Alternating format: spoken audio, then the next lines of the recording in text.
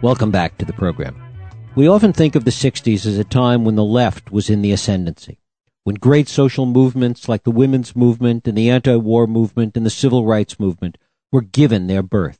In fact, arguably, the most lasting legacy of the 60s may be the rise of modern conservatism. The history of modern conservatism and of the current Republican Party has its roots in the early 1960s and continues into the confusion we see in the party today. My guest, Rick Perlstein, has been one of our most astute chroniclers of that history, beginning with his examination of Barry Goldwater in Before the Storm, and through his look at the 60s and 70s in Nixonland. Now Perlstein takes us on the next phase of his examination of the handoff of the party from Nixon to Reagan. But more than a political story, it's the story of the transformation of America. A time when America suffered its first military defeat, was shocked by the oil crisis, the hostage crisis, inflation, stagflation, a criminal presidency, a rogue CIA, and more. But it also became a time when, as a solution to our multiple problems, reality gave way to fantasy. When facts gave way to fiction, when, like television or the movies, make-believe would take us to a place we'd rather be. And leading that transformation was Ronald Reagan. Rick Perlstein is a historian and journalist, a former writer for the Village Voice and the New Republic. He's the author of the previous books Before the Storm and Nixonland. It is my pleasure to welcome Rick Perlstein here to talk about his newest work, The Invisible Bridge, The Fall of Nixon and the Rise of Reagan. Rick Perlstein, thanks so much for joining us. Well, thank you. That was a marvelous introduction. I think I'm going to transcribe that for my speeches. Well, thank you. Appreciate it. I want to talk first about the state of the country in this period you write about, in the early to mid-'70s, and the sense of chaos that existed in the country at the time.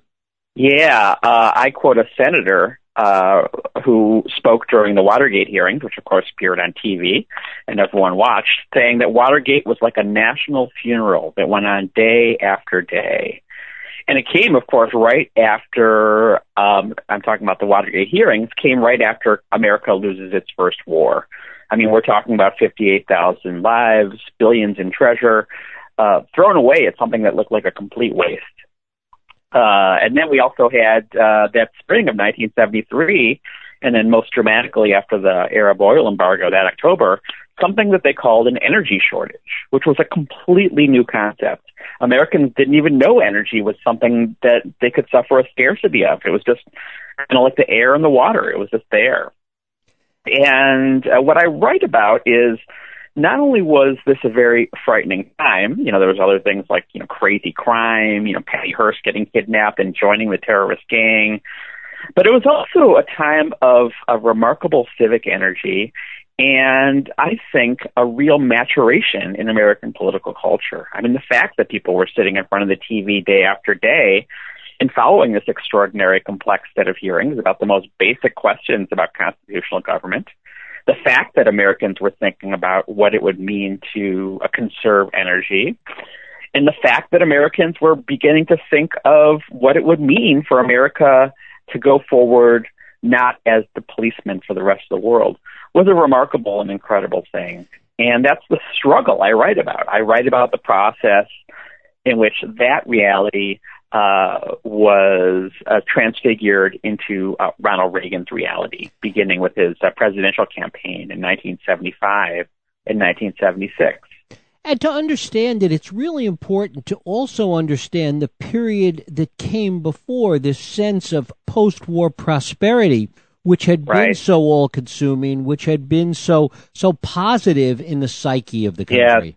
Yes, I mean, what we're talking about is between the end of World War II and 1972 and 1973, when, of course, we begin to suffer the stagnation and rising inequality, that's the trend that we face today, the real incomes of the ordinary average American, the guy who probably didn't even graduate high school, who may have grown up in a home that had an outhouse, and maybe if you grew up in the South didn't even have electricity, that real income doubled.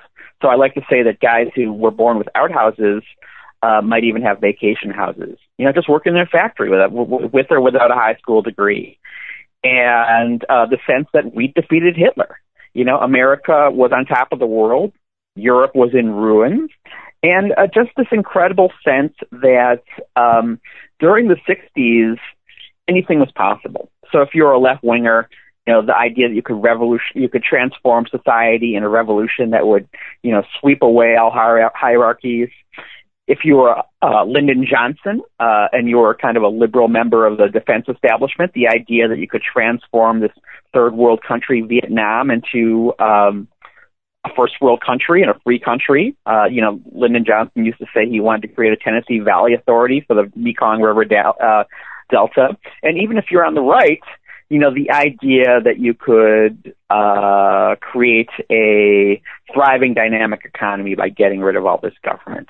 This sense of enormous possibility in the 1960s, which couldn't have been a bigger contrast to the doldrums and depression of the 1970s. And all of this hit this wall around 1976 with this realization that all of these infinite possibilities were bound up by limits, by things that we couldn't do suddenly and that we couldn't accomplish. Right. It's really fascinating to read in my book about Jerry Brown, who ran for president in 1976 and just became a sensation. He entered the campaign late. Jimmy Carter, who also talked about limits, was sailing towards the nomination. And suddenly everyone wanted to hear from this guy, Jerry Brown, who would talk about Spaceship Earth. He would quote the book Small is Beautiful. He would say that we need to arrest our economic growth, arrest our population growth. People just ate it up with a spoon. This idea that the politician who would be successful in the second half of the 70s and into the 1980s would be the one who could kind of capture this sense of a chastened America, an America that was seeing the world in much more realistic terms. I mean, that's what the pundits told us. And so it seemed to be the case, especially, with the election of 1974, in which a whole cadre of new young Democrats, many of whom had never held office before, were swept in. They called them the Watergate babies. This was supposed to be the future of American politics. And then comes Reagan. And Reagan comes along and basically says, it'll all be all right. All of this concern, all of this fear of limits can all be dealt with somehow magically. Yeah. I mean, the only thing he would say about the energy crisis was that it's caused by environmentalists who won't let us build enough nuclear plants and that sort of thing. And he has this incredible quote that I found in the book that the biggest, most important thing Americans can do is turn off the lights when they walk from one room to another to go to watch television. He literally says that. And when it comes to Vietnam, I unearthed an extraordinary radio broadcast he made right after the fall of Saigon. And, you remember that. It was an incredible trauma when, even the few hundred Americans who were left over at the embassy basically had to be airlifted out of the country because it wasn't even safe for them. And the country that we spent so much money and lives and treasure propping up, South Vietnam, turns out to be a complete Potemkin village.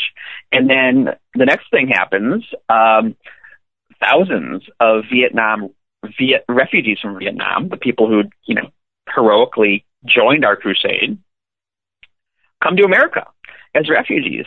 And it's very similar to what happened when the kids from Honduras and Guatemala came up to the border today. This idea that they were going to steal our jobs, this idea that they were diseased. They were bivouacked in a army facility that had to be guarded 24 hours a day because they were afraid that they would be the victim of terrorist attacks by, resentful white people. And what did Ronald Reagan say about all this? I found the radio broadcast in which he said, well, the media isn't reporting the good stuff. The media is full of liberal bias, and they won't tell you that the USS Midway had been rescuing widows and orphans out of the South China Sea. And he tells this story that sounds like a miracle of the loaves and fishes, straight out of the gospel according to Reader's Digest. He says that children were cured of ammonia, sailors were giving mothers the shirts off their back. I mean, it's just an incredible utopian scene.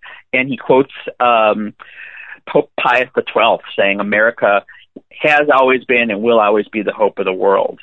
Listening to this broadcast, which was broadcast in hundreds of kind of middle American radio stations, You would think that the entire function of this giant aircraft carrier in Southeast Asia over the past 10 years had been rescuing widows and orphans and not serving as a platform for, the terror bombings of civilians in North Vietnam.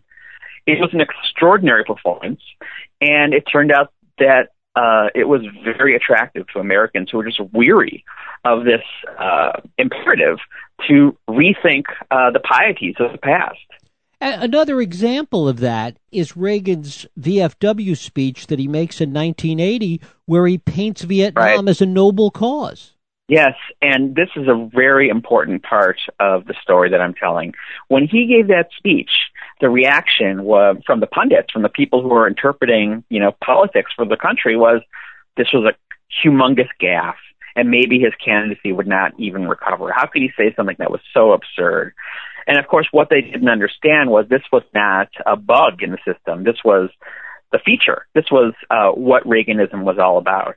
In the book, I point out that whenever Ronald Reagan was asked about Watergate in 1973 and 1974, he would always dismiss it. He would say the Watergate burglars were not criminals at heart. He would say that what the Democrats did was worse. He would say that the investigation of Watergate, which was really a remarkable bipartisan accomplishment, was a liberal witch hunt or a lynching. And once again, there was an extraordinary column by the columnists Evans and Novak, Robert Novak and Roland Evans, who were basically syndicated again in hundreds of papers. It came 2 months before Nixon's resignation, when Nixon's approval rating was 20%. The number of people who identified as Republicans was 18%. And Evans and Novak said that Reagan's aides were beside themselves because their boss refused to denounce Richard Nixon. And then until he did so, and unless he did so, he wouldn't have a political future. They wanted him to become president. What they didn't understand was that this was an enormously attractive message to people. This idea that you could just stop worrying, you could kind of do what America did during the bicentennial, which was just kind of unproblematically, uncomplicatedly, in an almost childlike fashion, celebrate the idea of America.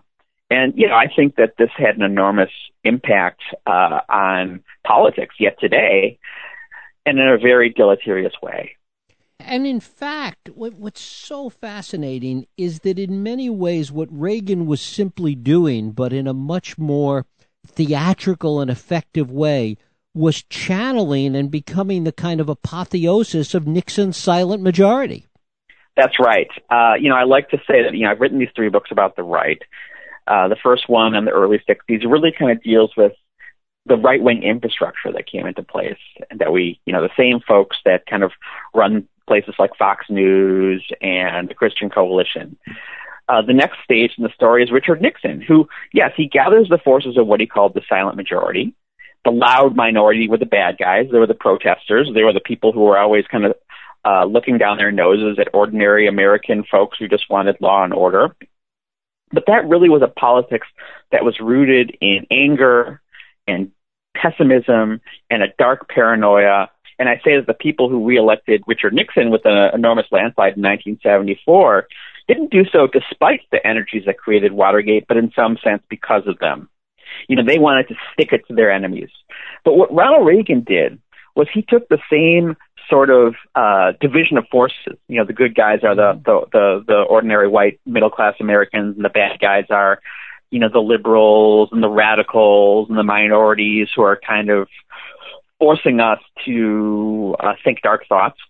And he told the story in a very positive and affirmative way. It wasn't that he wasn't mean and nasty. I mean, folks in California know that when, people like Angela Davis were teaching in UCLA, he was saying the nastiest things imaginable about them. He said about the new left, if they want a bloodbath, let's get it over with. He said about the hippies that a hippie is someone who, looks like Tarzan, dresses like Jane, and smells like Cheetah. I mean, nasty stuff, violent stuff. But he did it with a smile. And then as the 70s come and this kind of dark mood sets upon the nation, you almost never saw that sneer in his face anymore. He had this remarkable ability to to project this kind of blithe affect in the midst of what pretty much everyone else, saw as moral and social chaos. The other aspect with Reagan is the pure consistency of it. And I think sometimes in the way Reagan is venerated, we confuse consistency and authenticity. Reagan was giving the same speech over and over again. So much of this was just a continuation of the time for choosing speech that he gave for Goldwater in 1964. Absolutely.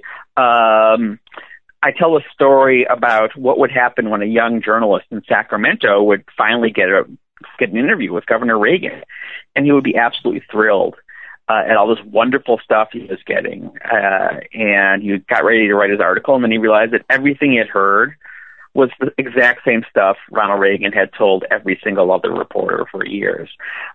He had this rap, basically. He got it from places like Reader's Digest. He got it from conservative publications. He would write it down on note cards.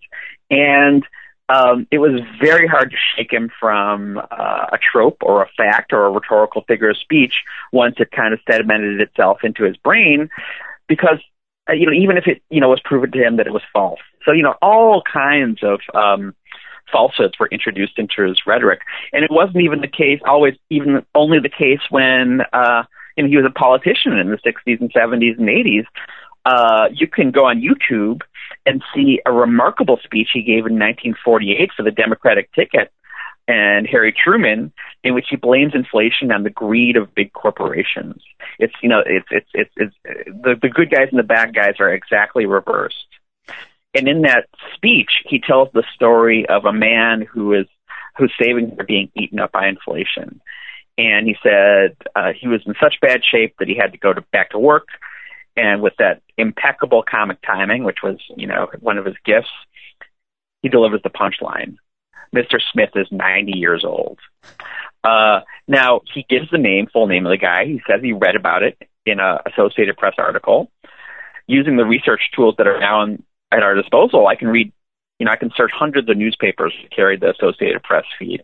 I'm utterly convinced he completely made this guy up.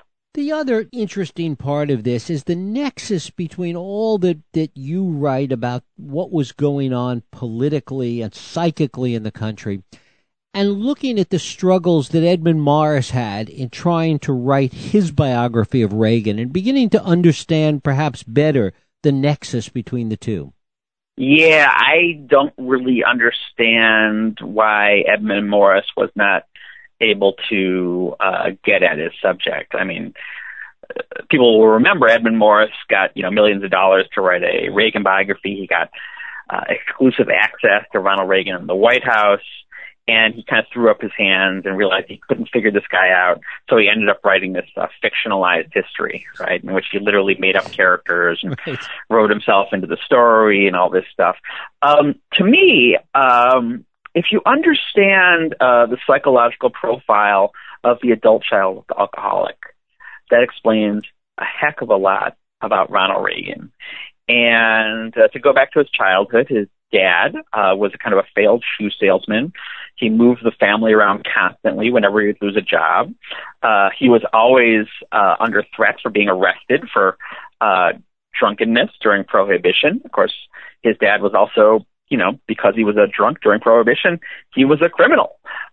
His mom was this supposedly saintly woman who was very pious, a fundamentalist Protestant. The dad was a Catholic, and she was always going around doing good. She was actually supposedly a faith healer, and she would visit prisoners and read them Bible verses and play them songs on her mandolin. And she was so trusted in the community that prisoners would be remanded to her care. So you'd have these kind of ex-cons literally living on in the Reagan family's sewing room. Now, while this is happening, Ronald Reagan and his brother are sleeping two to a bed. So it's a very strange household. You got these ex-cons coming in and out. You got this absent drunken father, this absent do-gooding mother. And if you look at photographs of Ronald Reagan when he was, prior to the age of 10, and if you look at descriptions of him that people recall, he was really this lost, confused kid. But then he kind of works this inner transformation. I call him an athlete of the imagination. I compare him to his sports heroes, Jack Dempsey and Babe Ruth. He was that good, as good as they were at sports. He was at kind of imagining this heroic narrative for himself. He started reading adventure stories. He started imbibing the very, very melodramatic sports culture of the 1920s, the golden age of sport, in which people like Babe Ruth were literally seen as larger-than-life superheroes. And so when you look at pictures of him kind of from the age of 10 on, when he begins this process, he's immediately recognizable to us as Ronald Reagan. He always has this inner glow.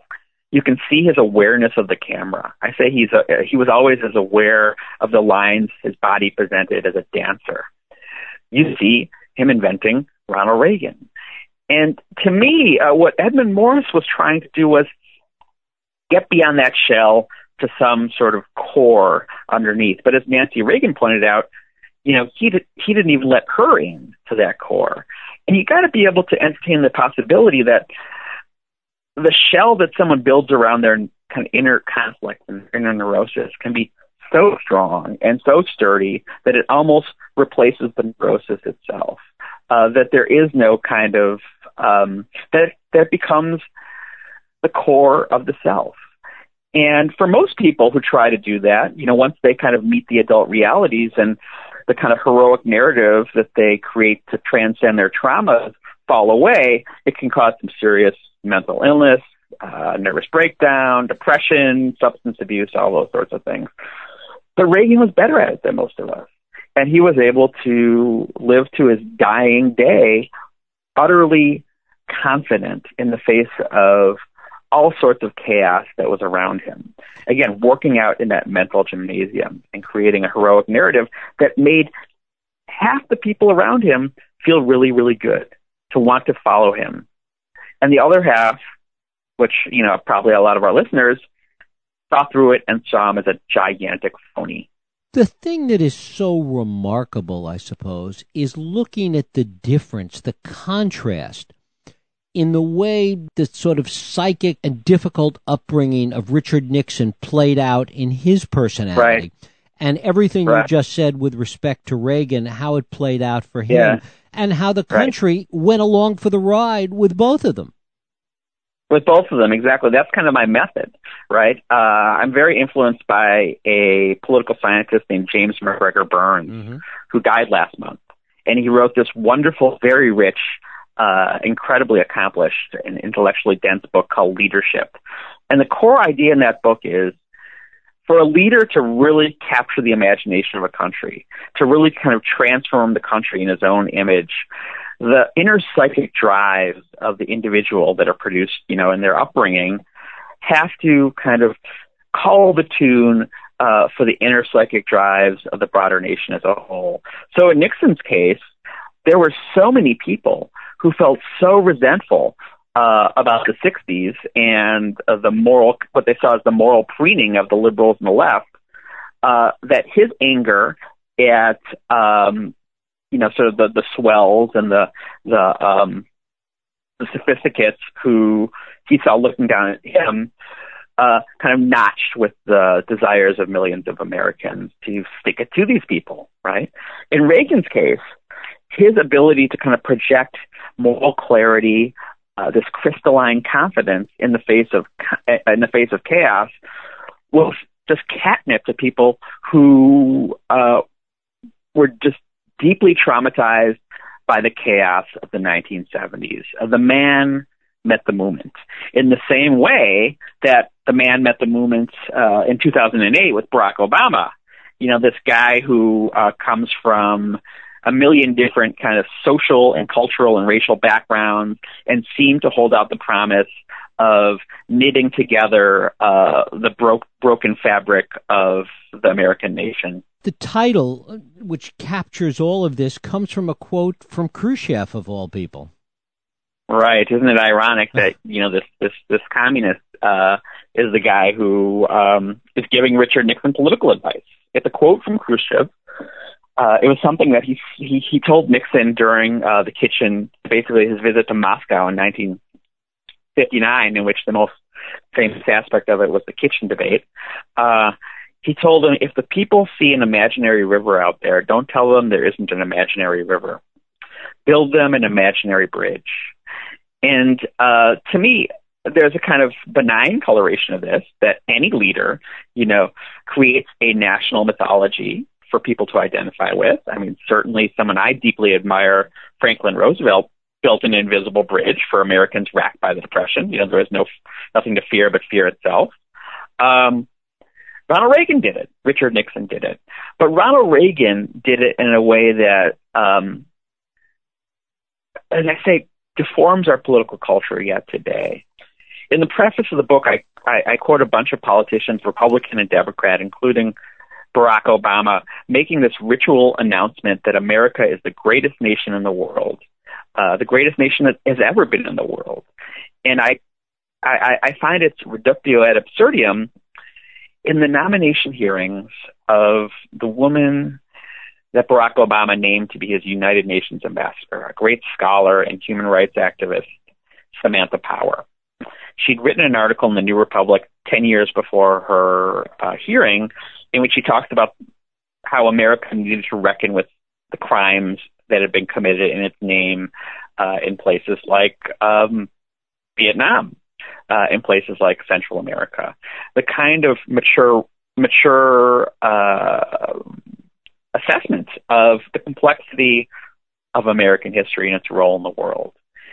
And at her hearing, Senator Marco Rubio of Florida, Republican, of course, looks her in the eye, reads her a quote from that article, in which she specifically uses the word apology. We need to apologize. And he says, what precisely does America need to apologize for? And this great Harvard scholar who, has done more for humanity probably in her fingernail than Marco Rubio has done his whole career, said, America is the greatest nation in the world, and it has nothing to apologize for. She had to make that ritual announcement that we have to be willing to turn off our critical faculties, and she was willing to do it in order to get the job. But that shows how deformed our political culture has become by this Reaganite gesture of the invisible bridge. And how can we solve our problems? How can we solve these massive problems we have before us? Global warming, bankers who are, getting away with fraud,